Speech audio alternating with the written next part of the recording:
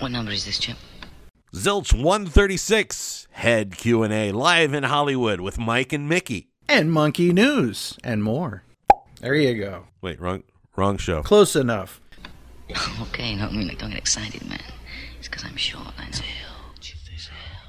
You're listening to Zilch, a Monkeys podcast.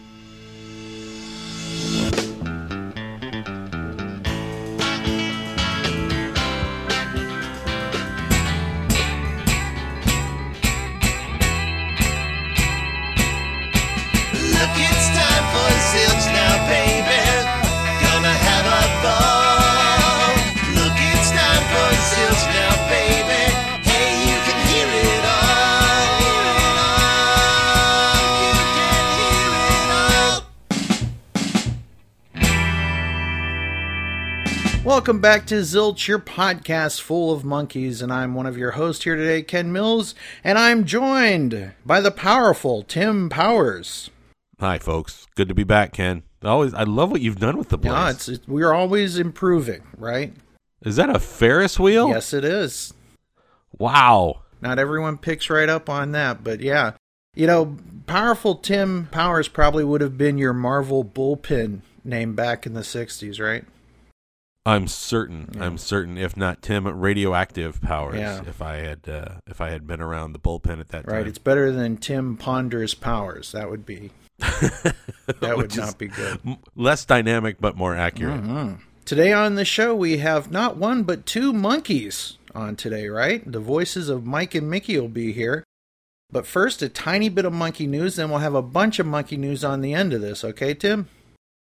Fine with me. All right. I love monkey news. Just because it's head-centric. We want to put this out there for everybody, but Rhino Records is issuing the Head soundtrack on silver vinyl, and that's coming out on July 23rd. So if you've ever wanted to have a silver version of Head, your dreams are coming true, right, Tim? Absolutely, Ken, and I'll tell you, Zilch has always been good supporting your local brick-and-mortar record store. So if you're lucky enough to live in a town where you can go in and purchase your records the old-fashioned way from a real live, condescending person behind a counter who judges you by your music purchase, I encourage you to give those folks a call and say, hey, on July 23rd, Rhino is publishing this record. It's coming out that day, and I'd like to pick it up in your shop. It costs you no extra money from ordering it online, and the money stays in your community. So if you have that opportunity, we encourage you to pick it up at your local brick and mortar record store. And you might make a friend or two. We can only hope. Right. I met a ton of people through going to record stores back in the day. I've met a ton of Monkees fans, actually. There used to be a record store called Cookie Jar Records in the city where I grew up, and I remember buying the Head soundtrack in 85 or 6 when Rhino re-released it for the first time on vinyl. And the guy at the counter was like, have you ever heard this record? I said, actually, no, I haven't. He's like, oh, my God, it's fantastic. And he said, do you mind if I open it? And we opened it up and played it right there in the store for a while. Wow. So order Head, the soundtrack on silver vinyl on July 23rd. Reserve your copy now. Today on the show, we're discussing Head. Something that we as Monkees fans, you know, the legend of Head keeps growing. Who doesn't love a growing head? Exactly, yes. And seriously, for something that's been written off so many times, not only the movie Head, but the Monkees themselves, they keep bubbling back up in pop culture. And it seems like Head is more loved now than it's ever been. And what do you account for that? I think it's the ease of access to information. You know, I remember being a young Monkees fan during the second wave in the 80s, and the first time I had ever heard about Head at all, I think was on the Laurie House Greatest Hits collection, where Porpoise Song was the first track on one of the sides, and it said theme to the motion picture Head, and I went, what is this? And then I got Eric Lefkowitz's book, and it had a whole chapter about Eric Lefkowitz's The Monkey's Tale, available wherever fine books are sold, and it had a chapter about Head, and I remember getting a copy that someone had recorded off of Cinemax maybe 5 or 6 years earlier, and it was, there was no way to alert yourself to what was on television at the time, and it certainly wasn't being screened anywhere. Now, I mean, I've lived in Los Angeles 15 years. I've probably seen Head on the big screen maybe 6 times. And people are finding out about it. It's there's an access of information that we haven't had before. People are writing about the things that they love, and a lot of people love this movie. I'm one of them. I don't know if this is a true fact, but I'm going to put it out there as a true fact, Nez style. I'm just going to proclaim it. I bet that Head has been shown more in the theaters now since 2010 than it probably did during its first run. That's probably true. I was far too young to be paying attention to what movies were playing when Head was making the rounds in the theater. But by all reports, it wasn't out very long. Mm-hmm. Yeah, it came and went later that day. So there we go. That's the old joke. Back on November 1st, 2018, Andrew Sandoval put together this swinging event with Michael Nesmith and Mickey Dolenz of the Monkees. They did a Q&A session after showing the movie, right? They absolutely did, and I would be remiss if I did not mention what a great job the good folks at the Egyptian Theater, the American Cinematheque at the Egyptian Theater on Hollywood Boulevard in Los Angeles, in Hollywood, did. The Egyptian Theater, if you didn't know, was one of the theaters built by the legendary Sid Grauman, who also built the famous Chinese theater down the street with all the handprints and footprints in the foreyard. Mm-hmm. And the Egyptian Theater has, of course, an Egyptian motif rather than a Chinese motif, but it is an elegant place to see a movie. And the American Cinematheque is a non-for-profit group that screens creator-owned films or art movies. Or I've seen everything from the 1966 Batman movie, where I met Lee Merriweather, by the way, all the way to 1933's King Kong, to Laurel and Hardy festivals. It's a fantastic place, and if you're ever in Los Angeles and you're standing in the courtyard of the Egyptian Theater and you do a complete 180 and look across the street, you'll see the Vogue Theater where Head was debuted. Yeah. And that's where the Star is, as a matter of fact. The Monkey Star is maybe half a block or two on either side of the Vogue Theater. Very good.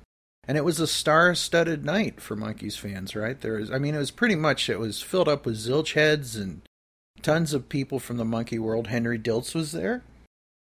Henry Diltz was there. Gary Strobel was there.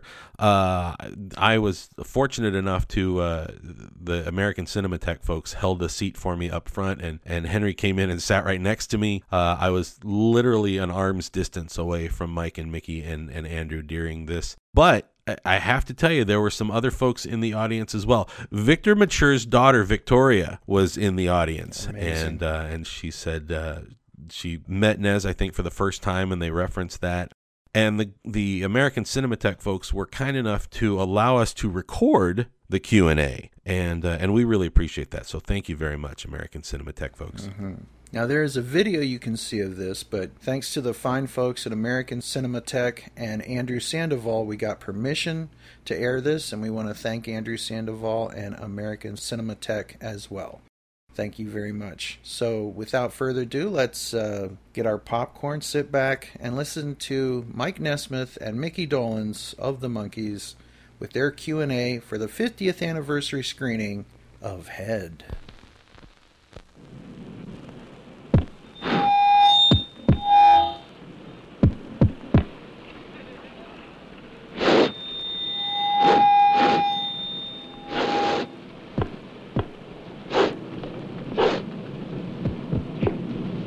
Okay.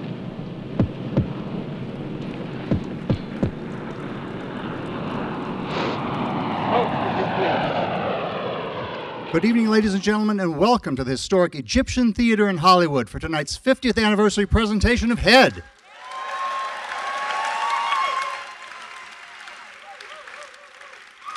We've got Monkees Mickey Dolenz and Mike Nesmith here for a Q&A after the film. Stick around for that. For those of you who are new to us, the American Cinematheque is a non-profit, member-supported film exhibitor showing classic and contemporary films from all around the world, both here and at our sister theater, the Aero in Santa Monica. If you like what you see on our screens, please consider supporting us by becoming a Cinematheque member Benefits include discounted tickets, invitations to free members-only screenings, preferred access to hot events such as tonight's, and many other great perks. Anyone on our staff will be happy to give you more details.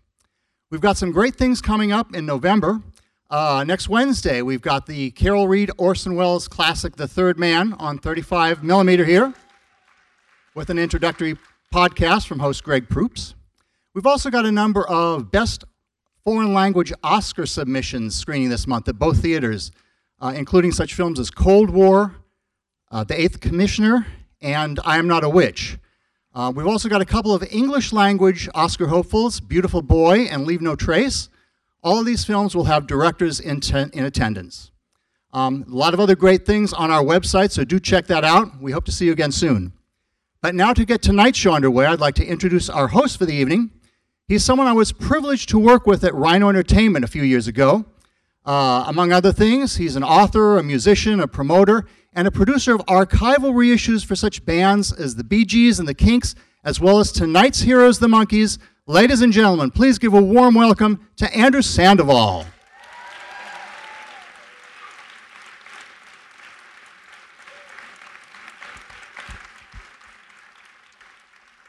Thank you very much, John, and thank you very much to John also for organizing this evening and being a wonderful host to us here at the Cinematheque. This is the second time that we've done a big anniversary screening. We were here 10 years ago with Davy Jones and Peter Tork for a screening. And were any of you here 10 years ago? All right. And have any of you seen this movie before? Are there any people seeing the movie here for the first time? Wow. Okay. Well, we'll see how many of you are here when we get back. Before I bring out Michael and Mickey, I want to make some acknowledgments. We have some wonderful guests in the audience. We have David Jones's daughter, Annabelle, is here joining us. And he sat right in that same seat, Annabelle, when I sat next to him 10 years ago. So it's lovely. And specifically, the funnest part of that was watching him watch himself in Daddy's Song, which we'll all see, which is a big highlight of the movie. We also have the daughter of Victor Mature. Victoria Mature is here. The big Victor in head. And I haven't spotted her yet, but is Tony Basil here? Maybe? Okay, well, she was certainly invited, and she choreographed the Daddy Song sequence, which you'll see. What about Rodney Bingenheimer? Is he here? Yes? Rodney, of course, was a stand-in on the Monkees television series and has been a longtime supporter, friend to them, and a wonderful guy. Also, we have another Davy Jones stand-in, I believe. Is David Price here? Did David Price make it out? Well, David Price, again, was another person who worked on the television series and was invited. And what about Marilyn Schlossberg? Possibly? Maybe. Anyway, she was an assistant to Bert and Bob. We have acknowledged her, and we thank her for all of the years she put in on the television show. Now, without further ado, I'd also like to say thanks to Gary Strobel, who invited all of the wonderful guests that we have, and has worked for years and years and years to keep the Monkees going beyond all reason, really, if you think about it. But now, without further ado, I'd like to bring out Michael Nesmith and Mickey Dolenz, the stars of Head.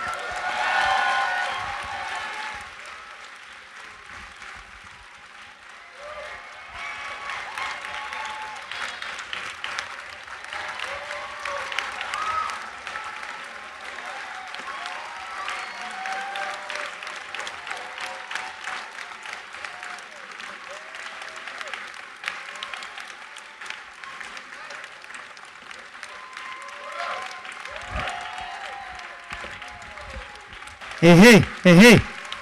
Test. Wow, thank you, Andrew. What a pleasure seeing all of you here tonight. Who are all you people? Am I in the right place?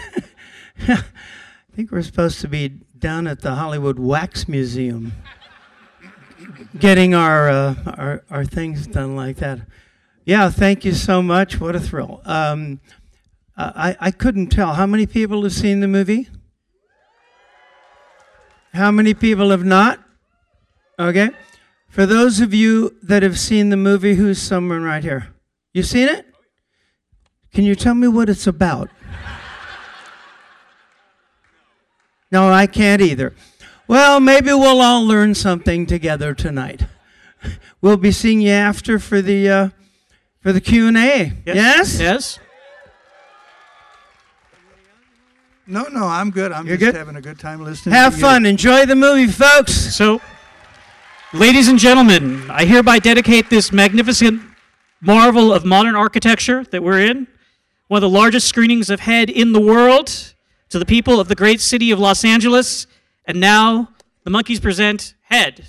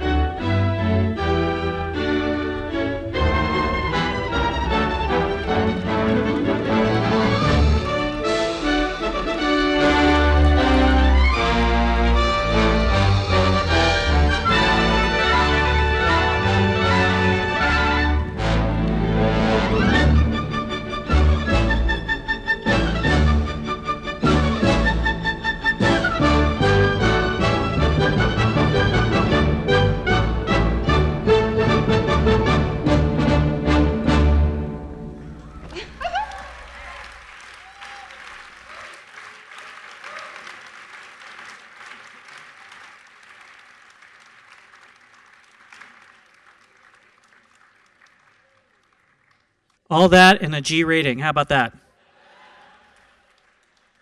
How did everybody like Head?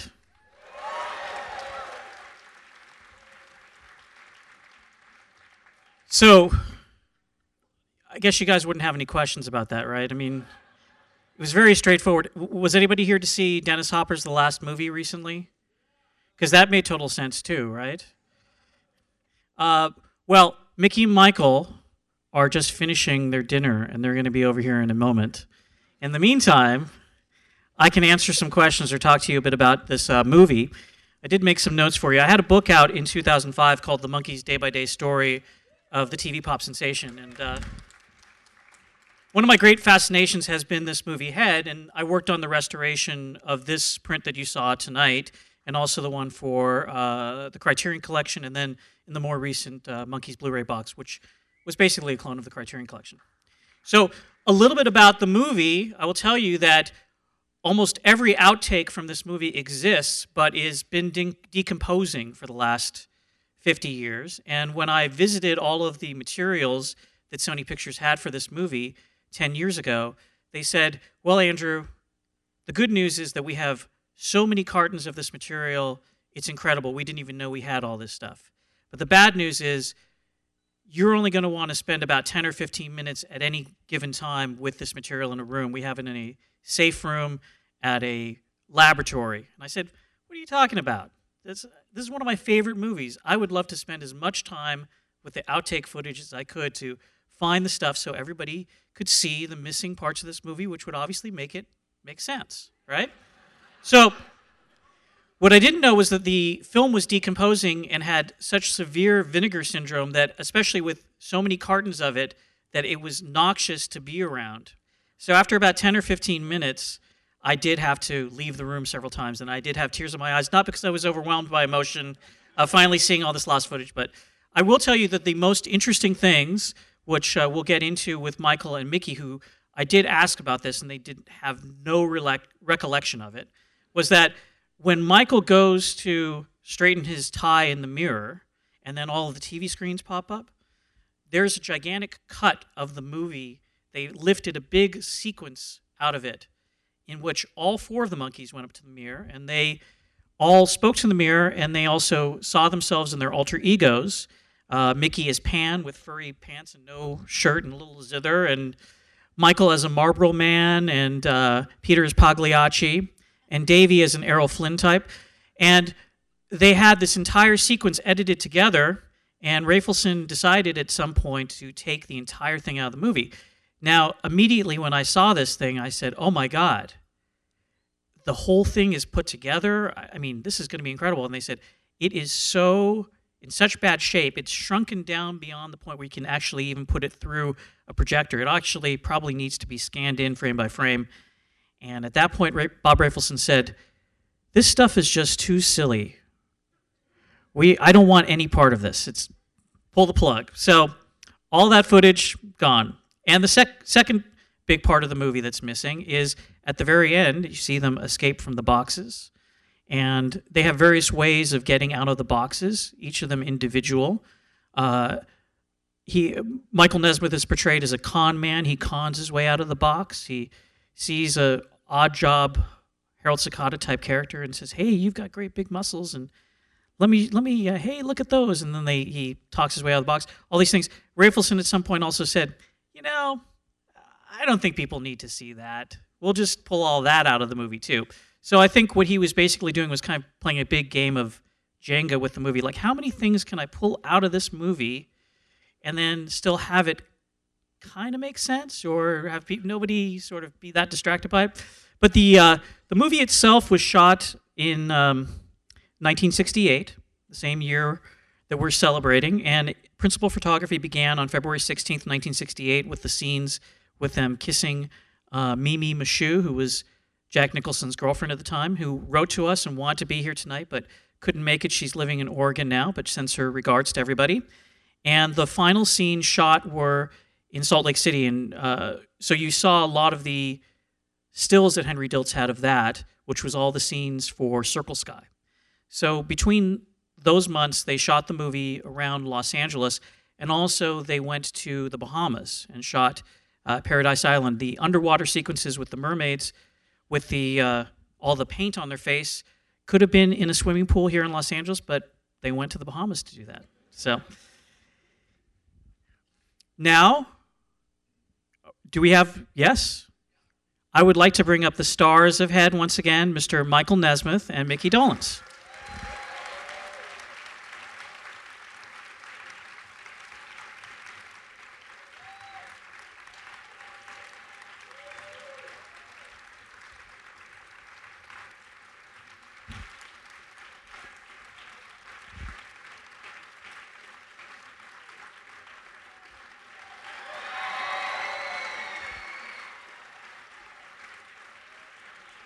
And Henry Diltz is here, too, who took all the great photos that we saw in the slideshow. Hey, Henry.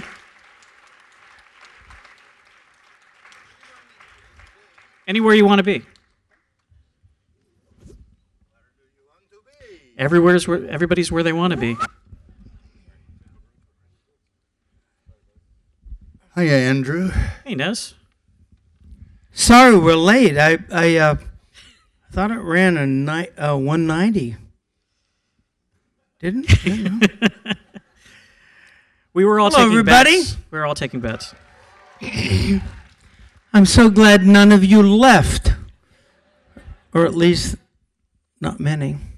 Well, I'm going to pose questions to the two of you, but sort of individually as well, so that you can both chime in. But the genesis of this movie actually began when the Monkees series was launched. In the trade papers like Variety, there were reports that there will be a Monkees feature even before the television series had hit.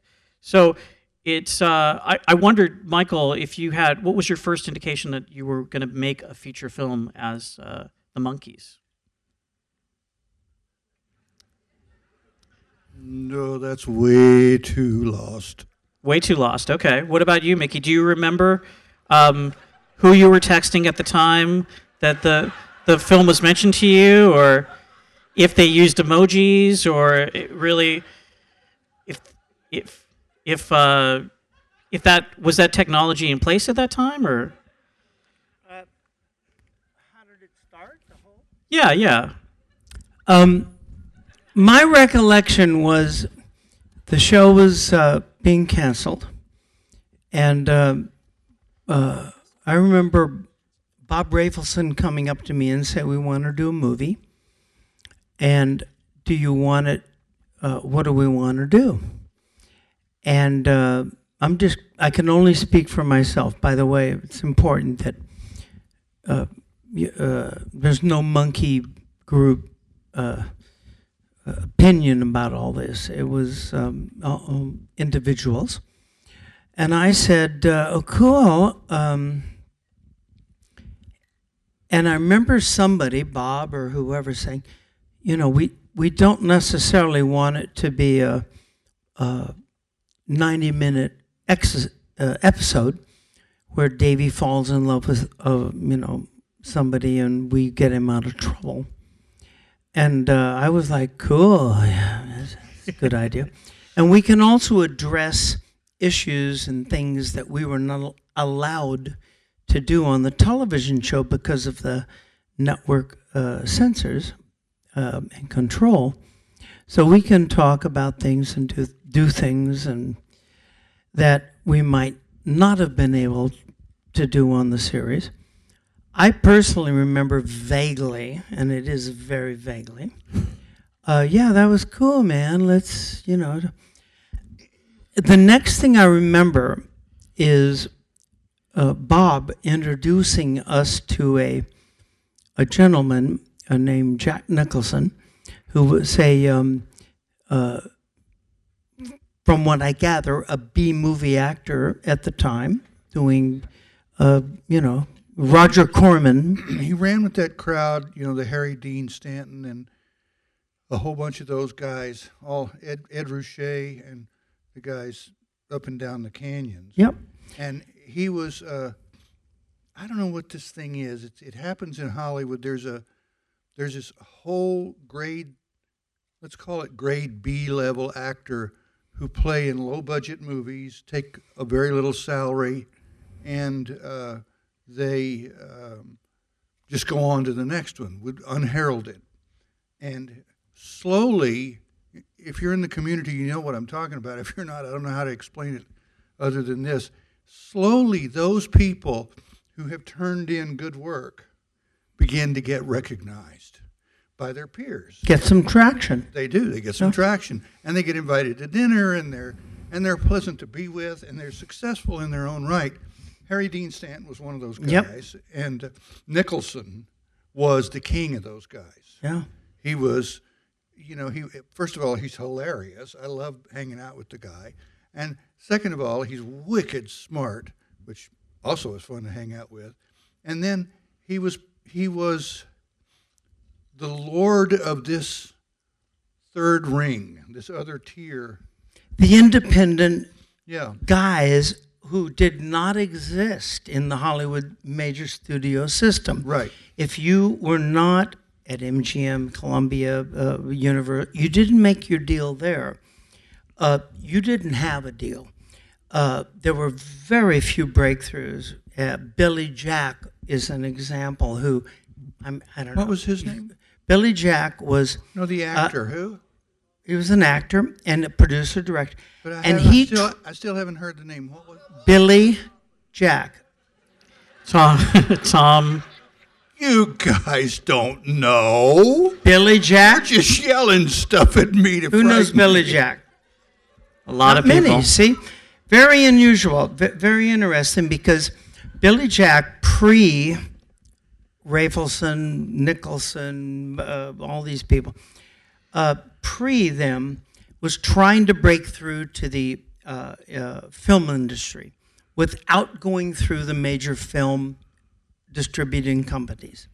Because not only did MGM make the films, they owned the studios. This was the major film industry.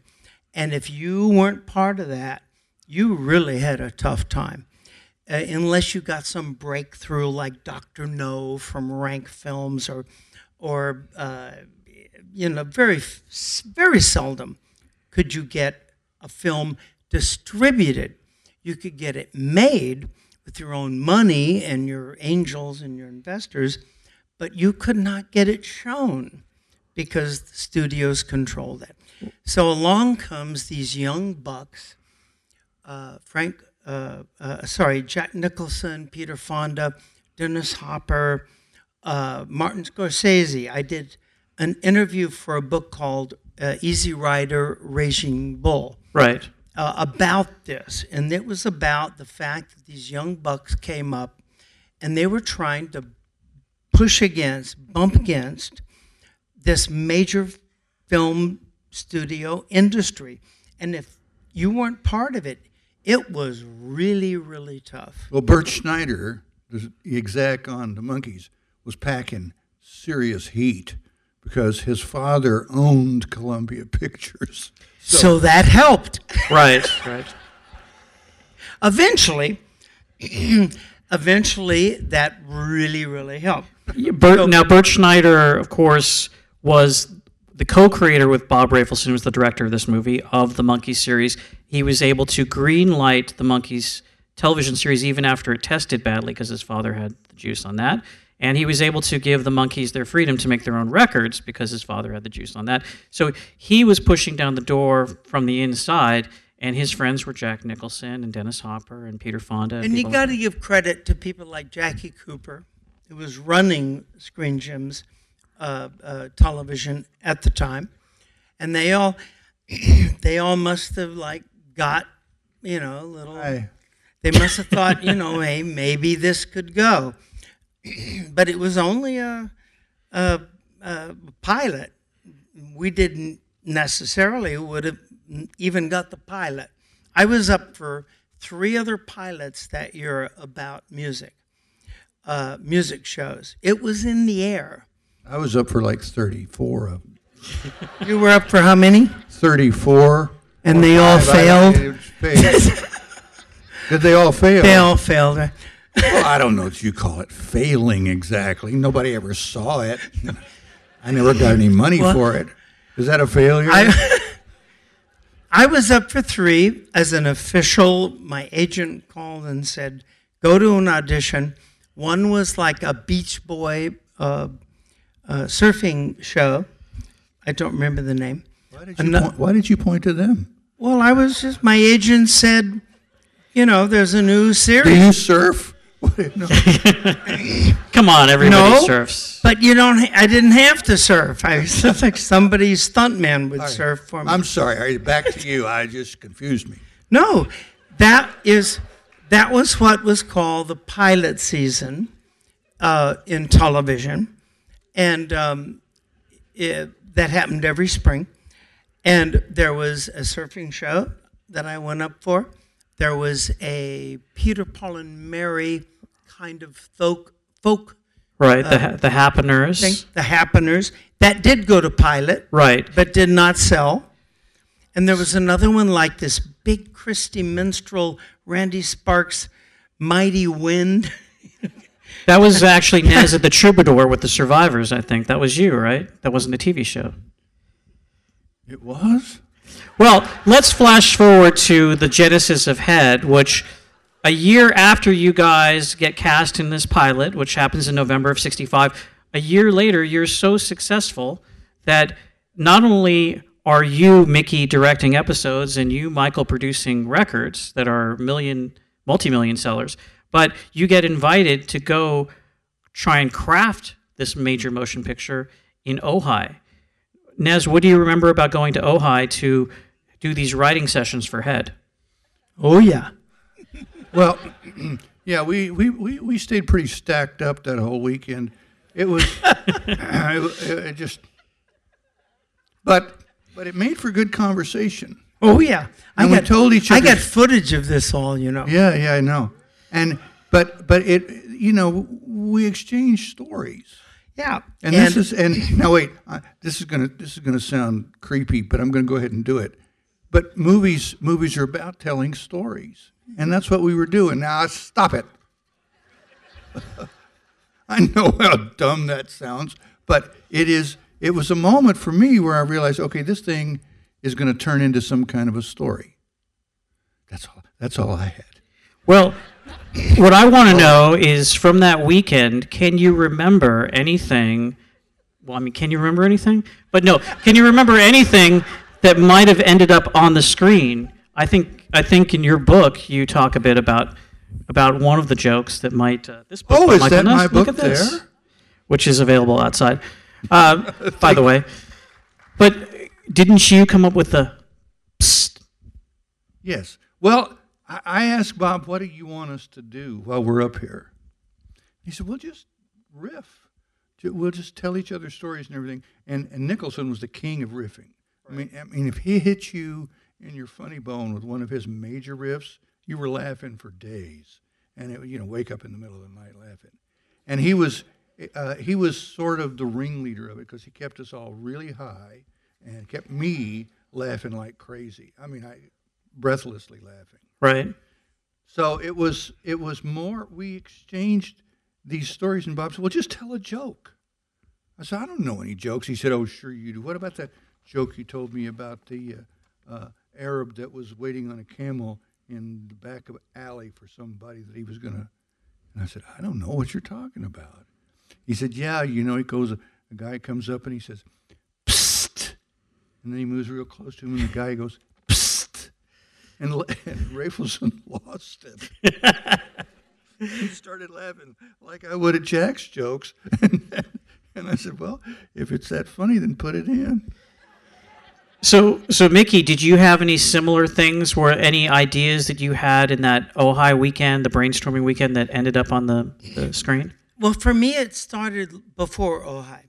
Jack came over to the house a number of times. Right. And hang out.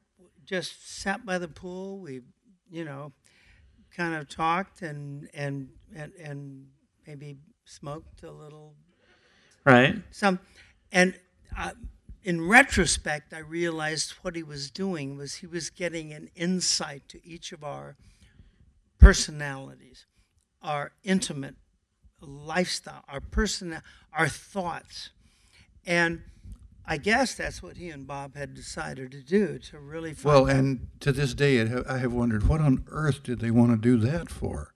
Well, because I think in my retrospect, I think they wanted to create a story about the Monkees and us and the deconstruction of it. And to me, skipping ahead maybe light years, to me the movie Head is about the deconstruction of not just the Monkees, but the deconstruction of the Hollywood major studio system. There's one scene in the movie, Mike and I starred in it, and it was the cavalry scene. We're being shot by Indians and a covered wagon. Terry Garr, her first film, is hit with an arrow and she's dying. And Mike and I are cavalry officers, and we're like being shot at. And we're like, oh, what are we going to do? And Terry Garr is like, suck the blood from my thumb or something. I don't remember. And it was quick. At the end of that. It was quick. Suck it before it reaches my heart. Yes. Perfect. Quick. Suck it before it reaches my heart. And I stand up in the middle of this scene with a great set and a backdrop of the Rocky Mountains or something. And I stand up and I finally go, Bob Rafelson, the director, broke the third wall, and I say a fourth wall, and I break the fourth wall, and I go, Bob, I can't do this anymore. This is ridiculous. These fake arrows, and I get hit with like 4 fake arrows, and I break them off, and I'm going, I can't take this anymore. This is bullshit, crap. I don't use those words, but that was the intent. And I turn around, and you just saw it. I walk through the back of the set, and I go through the backdrop, the scrim, they call them, of the painting of the Wild West, and I break through, and I'm like, I'm done. This is crap. I'm finished. That, to me, is the essence, the spine, the theme of what they were speaking to, the intent, breaking down the old traditional Hollywood paradigm. Right. They were saying, this is not working for us anymore. We're going to sorry. They probably did say that, but yeah. Did I? Fuck the fake stuff, the old Hollywood that had to do with having Victor Mature there, who was a wonderful actor, who, by the way, and I think he got it. I know he got it, because I talked to him on the set. He had done a movie with my father many, many years ago. He got it. He got it. This is breaking down this old Hollywood school system.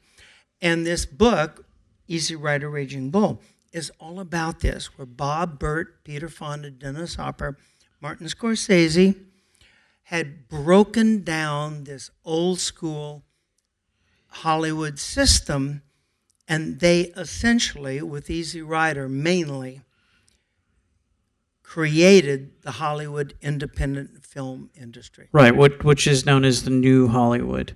And Head is really the first salvo in that battle for the screen. Now, Nez, I believe that you were responsible for getting Victor Mature actually in the movie, whereas Jack and Bob and Burt maybe thought about it in a moment. You actually made it happen. Yeah, those guys were Twinkies when it came to this stuff. Well, I just met Victoria. Is your last name Mature as well? I failed to ask. Oh, so Victoria Mature, we met, we talked for a little bit. I told her this story. It's in my latest book. What's that called? Infinite Tuesday. Called Out now on paperback, the best-selling paperback. Available on Amazon? Yes, and all fine merch sellers outside. Okay, enough riff. So I'll set the scene. We're in Bert's office. Burt had a corner desk, feet all ways up.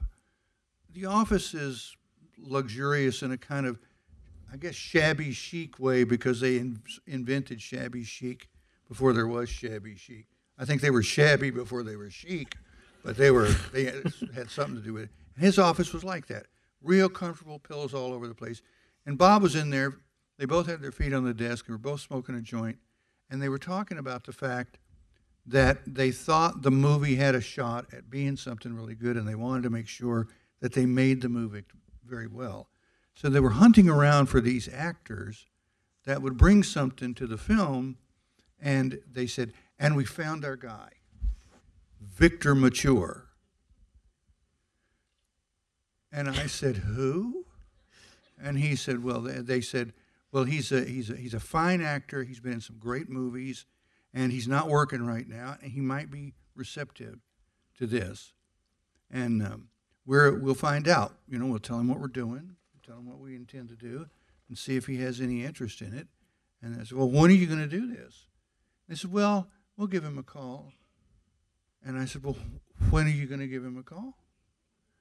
And they said, well, maybe tomorrow, the next day. Why are you waiting? Why don't you call him now? And I thought, well, maybe they don't have their number. I said, you got his number? And they said, yeah, we got his number. Bert gives it to me out of his pocket. And I said, well, why don't we just call him up right now? And Rafelson says, as a serious alpha male move. He says, "Oh, really? Well, why don't you call him, Ness?" And thrusts the number into my chest. So I grabbed it, and I thought, well, what the hell? So I dialed the number on Bert's phone, and Bob and Bert are looking at each other with a smirk. Bob called me Nishwash out of the show, and he said, and the phone rings. I'm on it, and Victor Mature answers the phone, and I recognize his voice. How? I don't know, but I recognize his voice. Hello, and I said, Mr. Mature. He said, yes. I said, my name is Mike Nesmith, and I'm in a television show about a rock and roll band, and we've been on the air for a season now. We're just going to come to a close of a season, and we're going to take our hiatus to do a movie, and we would really love it if you could find your way to come down and play a part in it. He said, well, what kind of part is it? And I said, well, I don't know. You should probably talk to the producers. So by this time, Bob has been looking over at Bert and going, it's bullshit. Bullshit, man. He's not on the phone. He's talking to an empty line. Come on, Nishwash, you're fucking with us, man. I know nobody's over there. And I said, shut up, Bob. Don't do that. And I'm sorry, Mr. Mature. And then finally, I just handed it to Bert, handed the phone to Bert. I said, he's all yours, partner. Go do what you can. And they worked out the deal. And next thing you know, Mature's on the set driving a little car around. Just the magic of movies. The big Great Victor. story. He got it.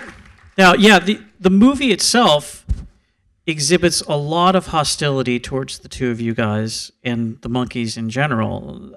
How the audience perceives you, they're going to come on stage and rip you apart in your plastic mannequins, and everybody's going to flee a diner just because you go sit down to have a meal. That just happened to us just now.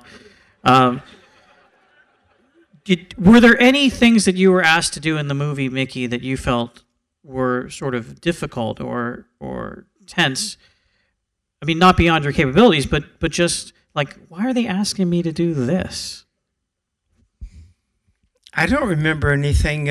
I loved the movie. I still do. I'm not sure what it's all about necessarily, except for this deconstruction of, metaphorically, the deconstruction of the Hollywood studio system through the Monkees, Right. which I do think, I think was part of their intent. If not, it became the intent.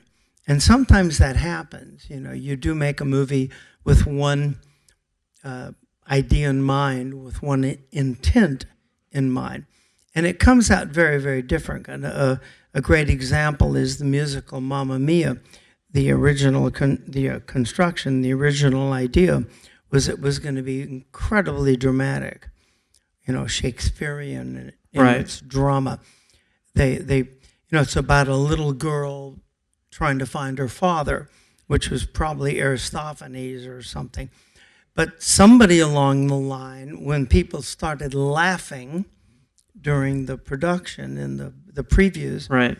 somebody wisely said, okay, let's go for the comedy relief, which they did.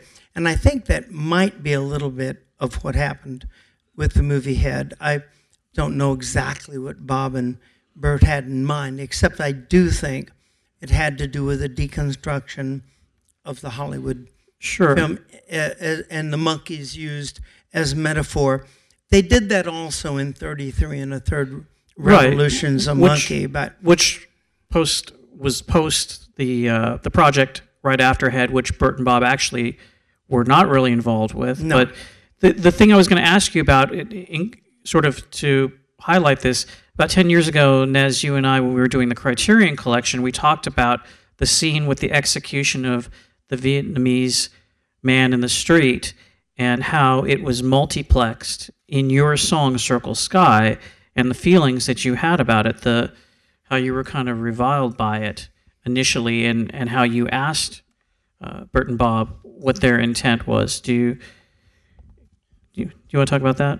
Well, yeah, I mean, I don't know. I can't unpack it too far because it's obscure to me a little bit.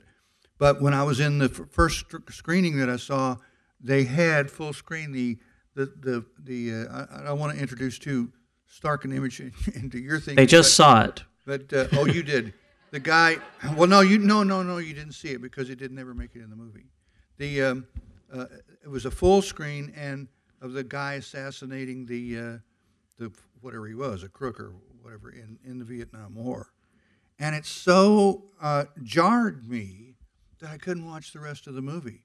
It wouldn't cohere. I mean, it doesn't cohere, so it really wouldn't cohere, and I just had a hard time, walking up the endless stairways that went nowhere, and finally just abandoned. I went to Bert, and I said, Bert, that assassination scene, we're watching a live murder on that screen at the size of a screen, and you think this is a good idea?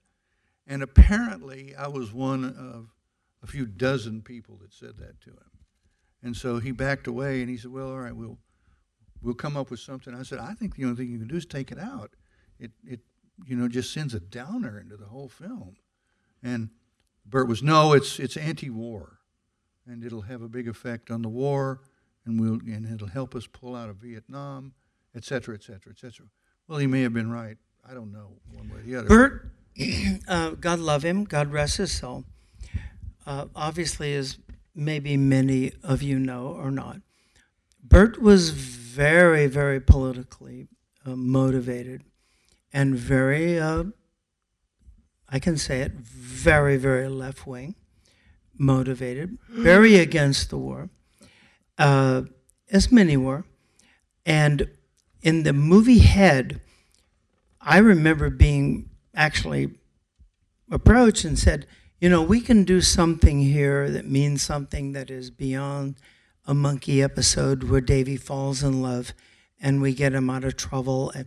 The NBC censors, standards and practices, we couldn't say or do anything. There's a very famous story about an episode called The Devil and Peter Tork. That actually happened. That was essentially Faust. Peter had sold his soul to the devil to be able to play the harp. Wonderful idea, great episode. Total Faust ripoff, or damn Yankees, or whatever. And there was a scene in the script, which I think I had the line, Peter, you can't sell your soul to the devil because if you die, you'll go to hell. That was the line. And NBC Standards and Practices came back and said, you can't say that. What do you mean? You can't say the word hell on 7:30 network television. And Bob, if I'm not mistaken, I heard he went to New York. I mean, he fought. He went and said, this is Faust. Right. Classic, literature. And they said, no, I'm sorry, you can't use that word hell on television. And so if I'm not mistaken, during the episode now, and I think it's me that says, Peter, you can't sell your soul to the devil because you won't be able, you'll go to this place where we can't say on network television. We were under the gun. I mean, on network television in those years, you couldn't say or do much of anything. And when Head came along, the movie, I remember Bob and Bert saying, now we can talk about some things that we were not able to talk about. And the Monkees was never about massive revolution and coming up with all this,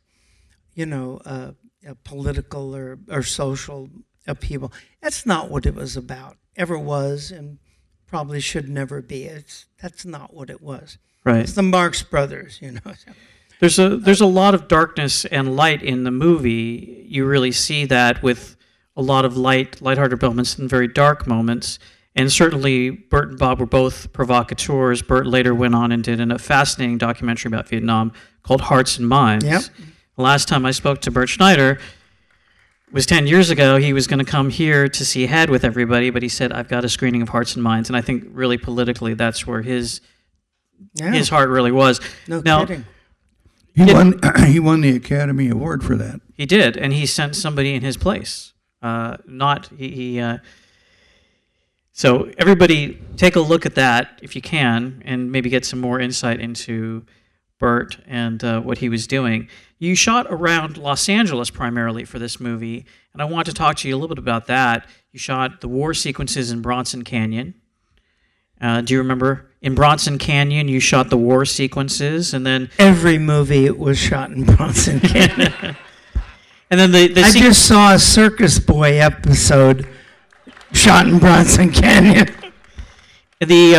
Obviously the opening and closing of the movies at the Vincent Thomas Bridge in San Pedro that you run down, and then also the scenes in the factory are at the Hyperion sewage treatment plant in Playa del Rey, which, fun fact, if you go online, you can take a tour of the sewage factory. They are quite welcoming, I learned today.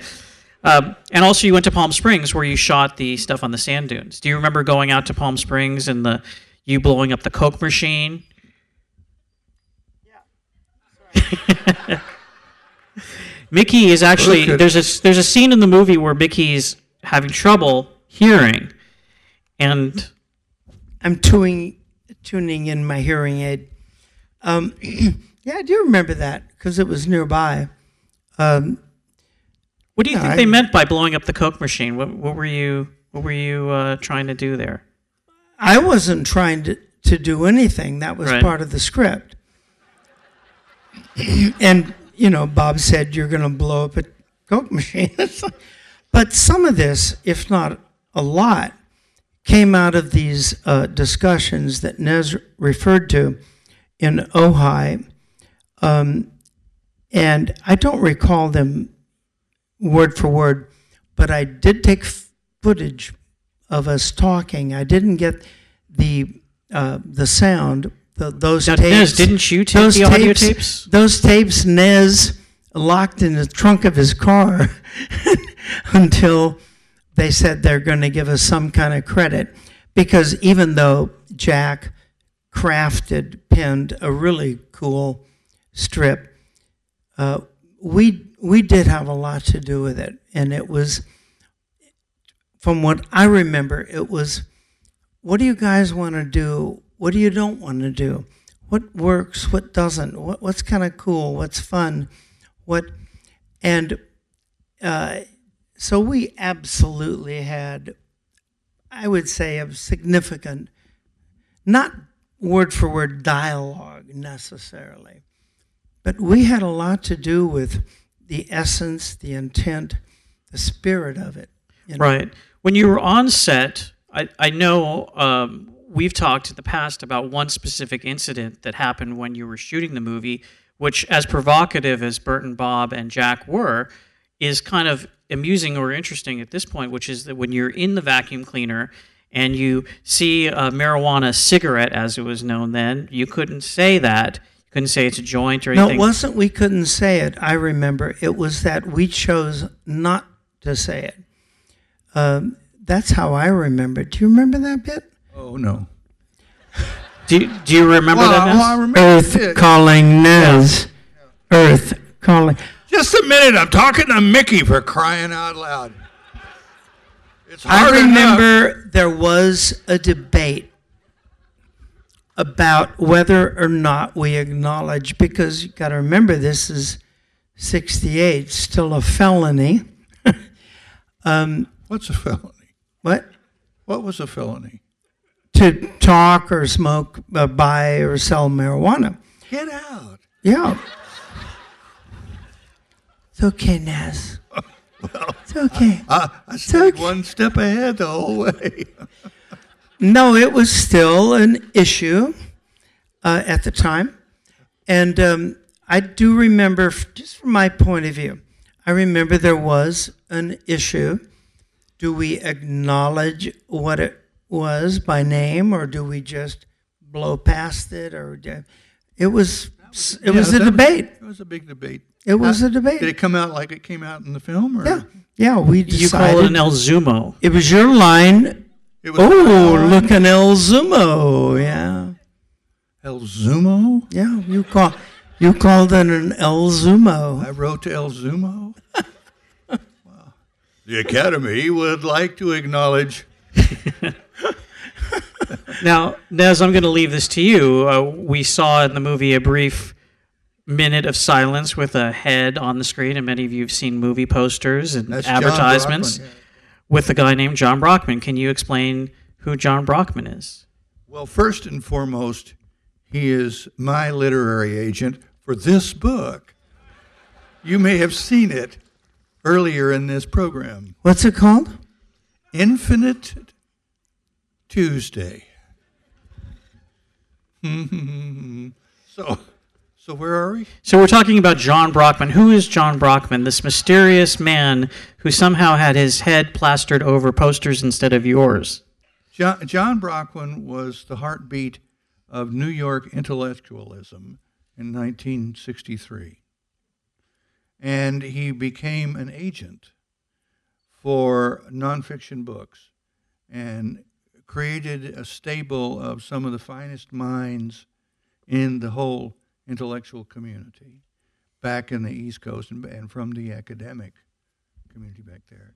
Right. Until he became what most authors, hopeful authors, think of as the great literary agent, or as some people like to refer to him as the Prince of Darkness. And do you have any sense of how he bamboozled Bert and Bob into having his face as the face of this movie rather than your faces? Well, I know that he suggested it. Yeah. That he had but I never have any idea how he got it smoked past Bert and Bob. I think they bought it. What I heard was that he had come up with a publicity promotional campaign. And since the movie was called Head, somebody said, whose head is it going to be? And he had a great looking head. And that was what somebody had said, let's go for this very obscure, very New York, Andy Warholian. Right. Who was, by the way, a real big fan. Andy. And at the premiere Did I drop that name? Oh, sorry. Andy Warhol was a big fan. Told me to my face. He loved it. And they were going for a very esoteric East Coast. Remember the big party at that big fan thing where they were having live sex acts on the floor? I don't remember that part. That was at the premiere of Head in New York in November of 1960. I remember being dressed up like a Christmas tree. But I don't remember sex on the floor. And very cleverly, for this premiere of the movie in New York, they'd rented this big, and they had every reel of the film on separate moviolas. Probably most people here don't remember what a moviola was, but it was an old school editing facility, physical editing. It was like watching the movie on your phone now, but like a million of them on a big machine. Yeah.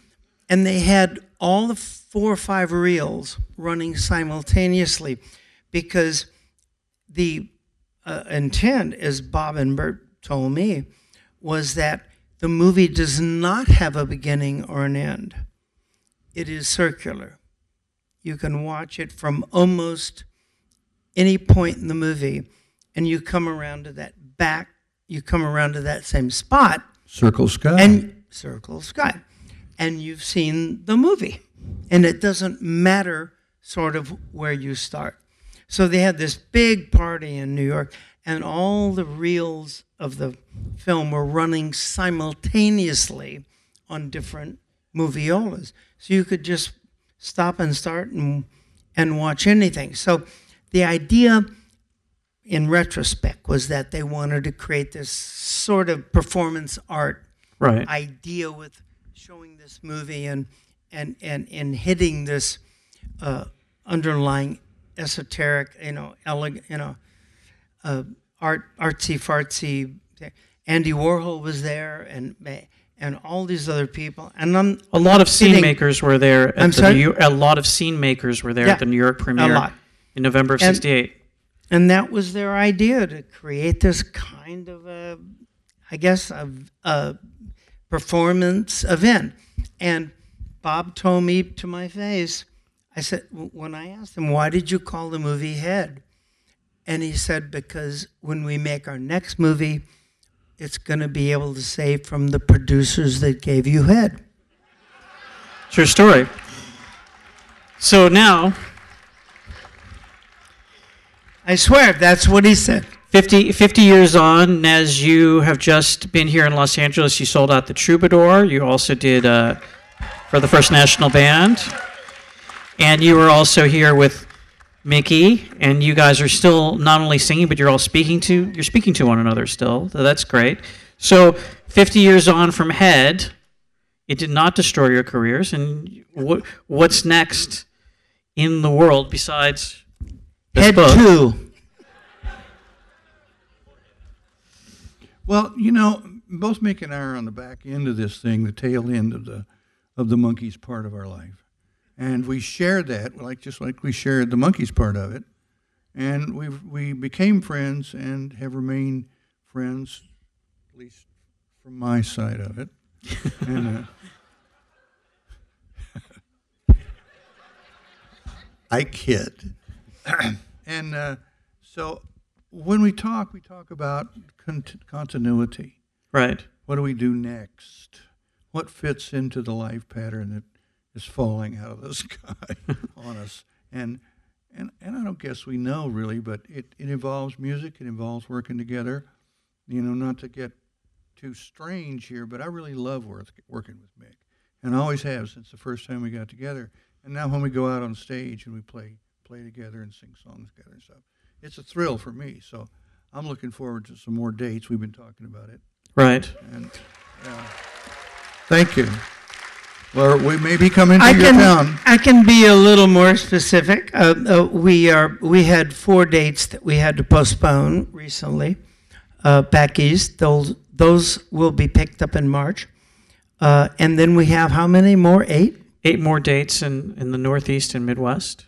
That are getting pretty well locked in. Right? Yeah, and it is something to say that we were out, all 3 of us together on a road show in June. The Monkees present the Mike and Mickey show, and Michael was not feeling great, but today he is feeling much, much better, and we're all very grateful for that. So I guess watch the skies, because we may be coming to your town. Put it on. Thank you, everybody, for joining us for the 50th anniversary of Head.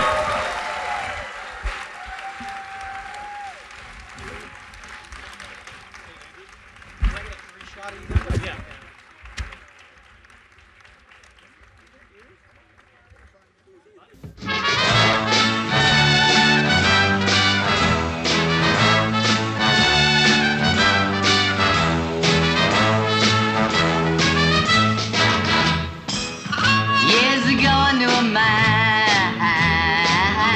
He was my mother's biggest fan.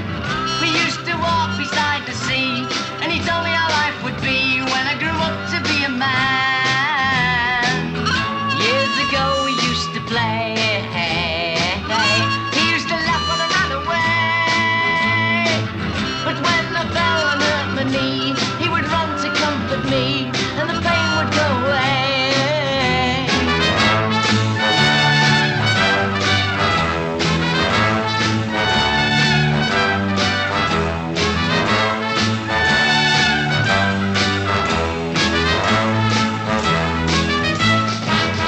Years ago I knew a boy. He was his daddy's pride and joy.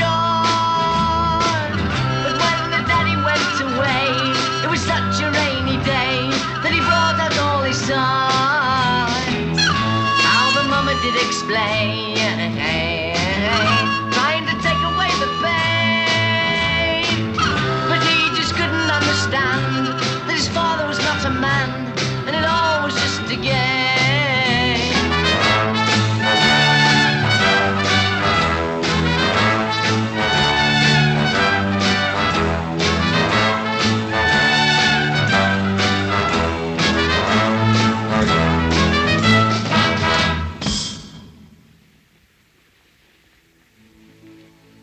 Years have passed, and so have I, making it hard for me to cry. And if and when I have a son, let it all be said and done. Let the sadness pass him by.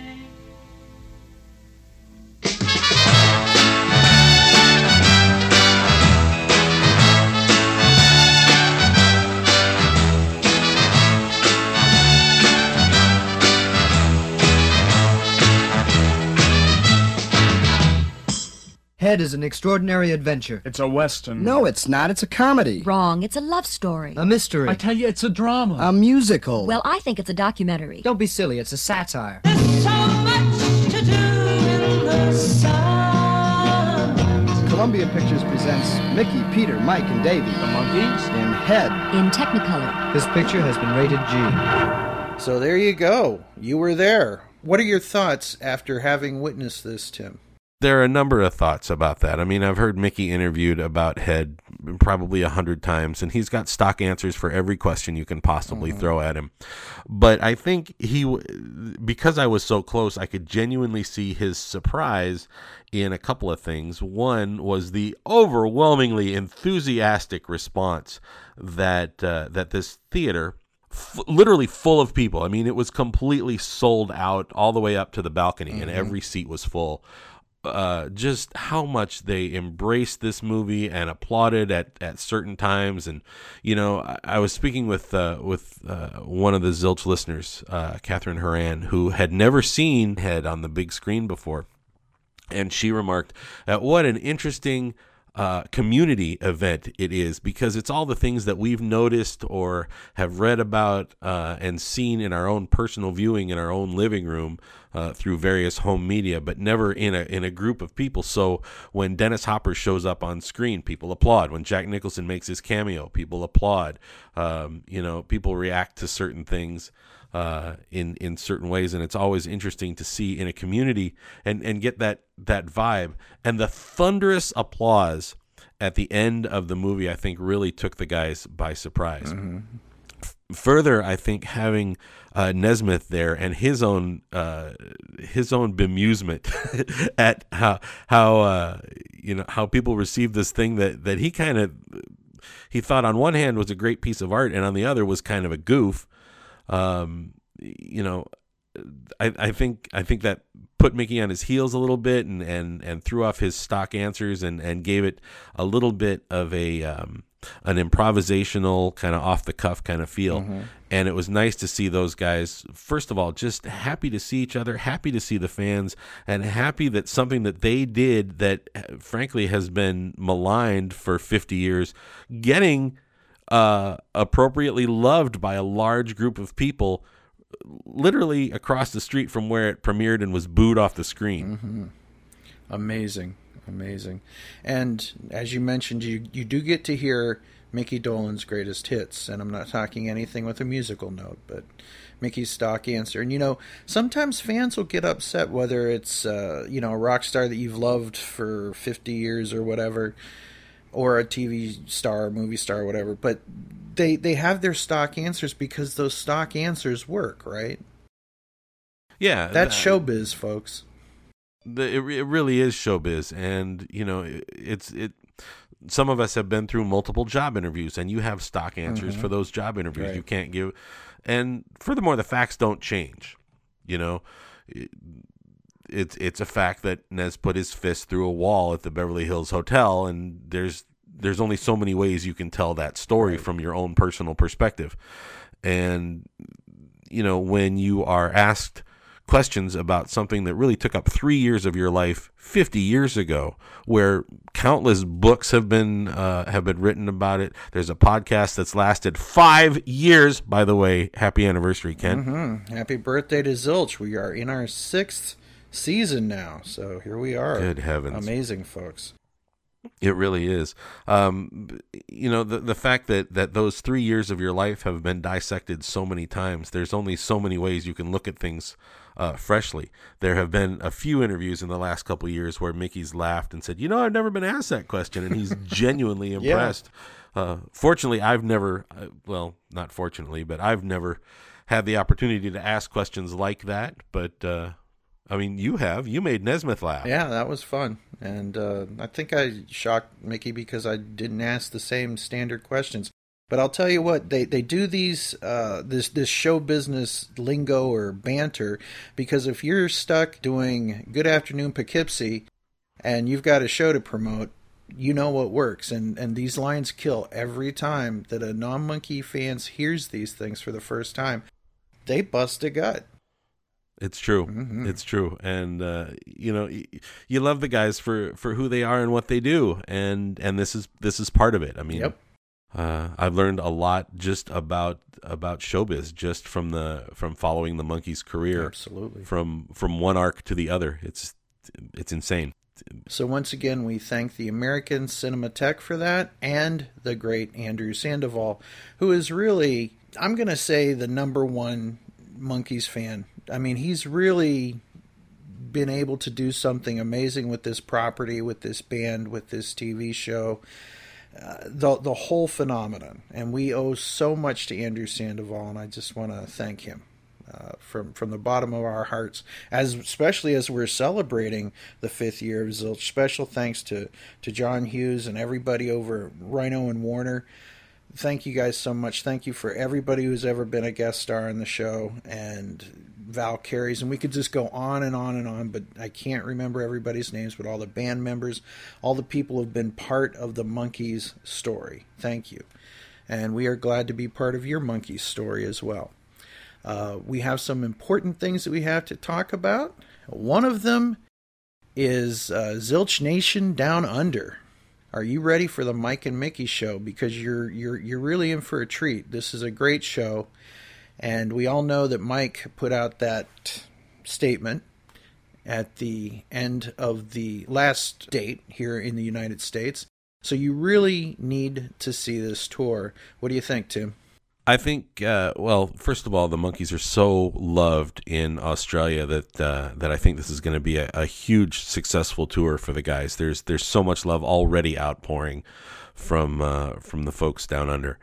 And with regard to what Nez has to say, he's said it before. How many times have each guy quit the Monkees organization or left the Monkees organization one way or another, only to return. And while we are sadly left with 2 of the 4, Davey said it best. It's like the mafia, man. Once you're in, you're in. Mm-hmm. and you can take a break, you can walk away, but at the end of the day, you're still going to be a Monkee. And if someone waves a bunch of money in front of you to go, hey, stand in front of a crowd with a guitar, you'll take it.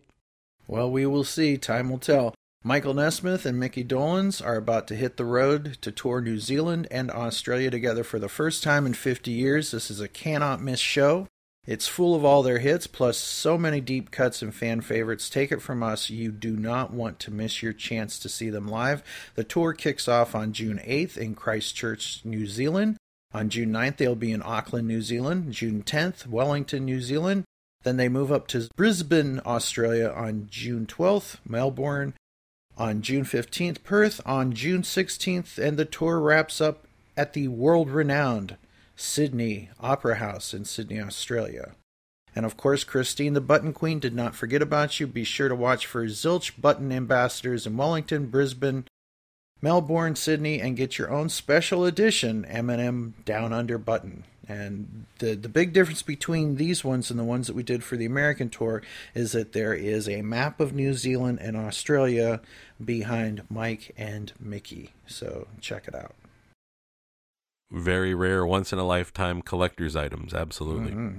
And we want to thank everybody who's been donating to our help fund. By that, I mean, it might mean if we need a microphone, we get that. But more importantly, we just recently had Sarah Clark's mother-in-law. You helped them get back to a normal life. And so thank you very much, folks. It's amazing what we've done with this Monkees fan club and how those buttons have went around the world and they're now part of Monkees collectors. But more importantly, they're part of the collection in your soul and in your heart and in your smile. It's a great way to meet fans, and it's a great way to help one another out. It's just fantastic.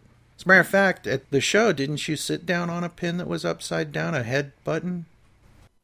I don't think I did, but I think maybe Andrew did, because I had put those buttons on the guys' chairs before they had come out to speak. The buttons, by the way, went in seconds. I had hundreds of buttons, and they were given out quickly from the front of the theater, and they were incredibly popular. I know Mike and Mickey and Andrew and John Hughes all got buttons, as well as a good couple hundred listeners who were at the event. Yeah. So, thanks very much for being so courteous and waiting while I handed them out. And a lot of people were surprised by those because they looked exactly like the Head album cover with a Mylar finish look kind of a thing. And it had Zilch there, and it was a nice little commemorative button.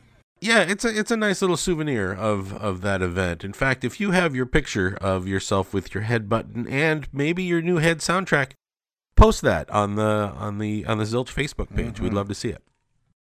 And Mike Nesmith has a box set entitled Songs. It is a 12 CD collection that brings together Michael Nesmith's works from both RCA and the Pacific Arts. And it's out. And I have in my hands an autographed copy from Michael Nesmith himself. And it really is nice. I really encourage you, if you want to check it out, you can get it from Video Ranch and get it signed. And it's a really nice bit of Michael Nesmith music. If you've never bought a Michael Nesmith CD, maybe this is the best place to jump in, right? Well, Nez has been giving a lot of love and care to his solo efforts recently. Not the least of which, given the attention that it's gotten from his recent tours. And I, have owned those albums in various media over the years, and to a turn, every single one of them on the 12-disc set is worth at least a spin, and some of them are worth heavy rotation, no question about it. It's a great collection of music, and I encourage you to pick it up. And of course, for those of you who only buy your music digital, on June of 2018, Michael Nesmith's 1970 RCA albums were also issued digitally with previously unheard bonus tracks, but Mike can't sign those as easily. No, I'm afraid not. His signature's been whited out on all of those. Now, there's some other... It's the best I could do. Sorry, it's early. Yeah. Sorry, Zilch. Usually I'm funny. I'm still waiting for Mike to sign my Kindle version of Infinite Tuesday. It'll make every other book ineligible, so it'll be wonderful. There's whispers and rumors of a tour coming out celebrating the Beatles' White Album with Joey Mulholland of Badfinger, with Todd Rundgren, Christopher Cross, all backed by the members of Rain, a fantastic Beatles tribute band, but of interest to Zilch listeners, with Mickey Dolenz, the voice of the Monkees. These legends will be performing their hits in the first half of the show, and then will collaborate to perform the Beatles' White Album, backed by the members of Rain. There are a handful of cities this tour is not officially announced, but we've heard whispers and rumors and read about it. It's supposed to start between September 7th and October 20th, so dates are being bought. So this looks like it's going to be a fun tour. First of all, the White Album is a fantastic thing to hear start to finish.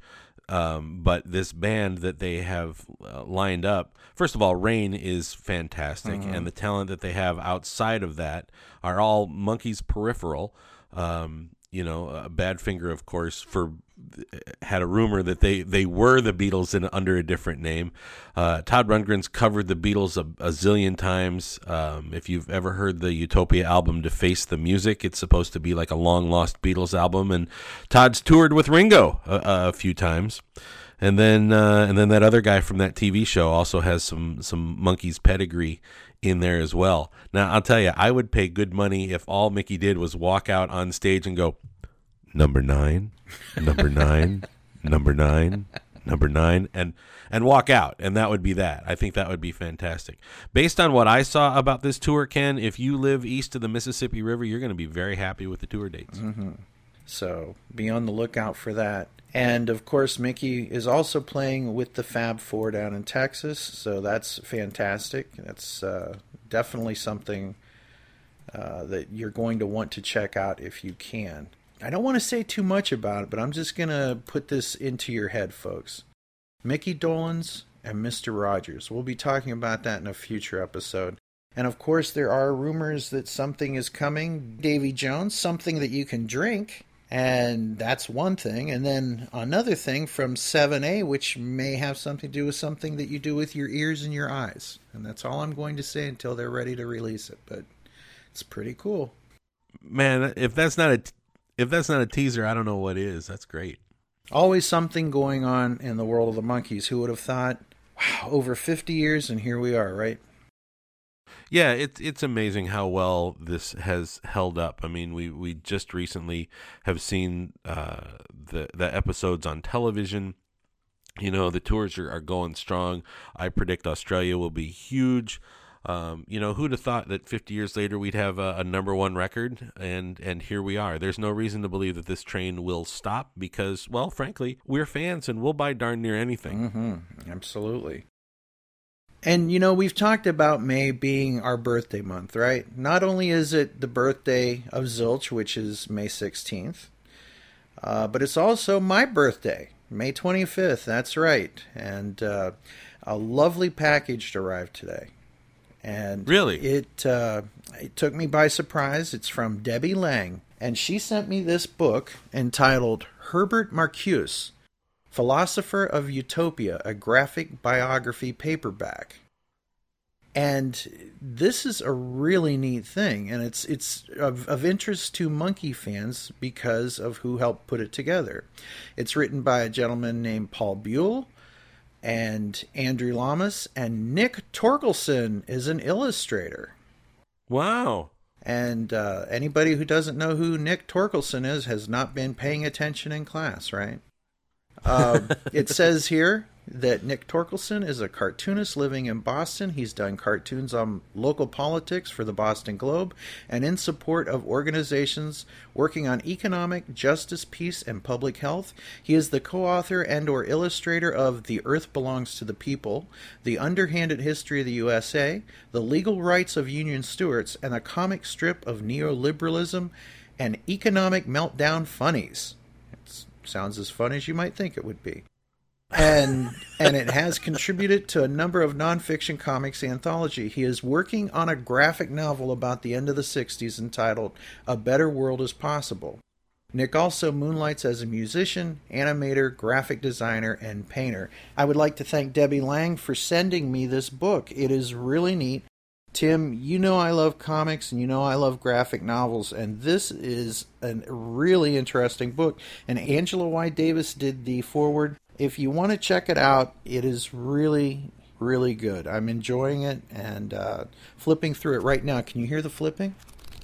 I can hear the flipping, and I'm flipping. And I can hear the quality of the illustration. By all accounts, Nick is a very accomplished and very good illustrator, and so it's what a lovely addition to your bookshelf, and what a great thing to spend some time feasting your eyes on. Mm-hmm. Happy birthday, old buddy. Well, thank you, and happy birthday to you, too.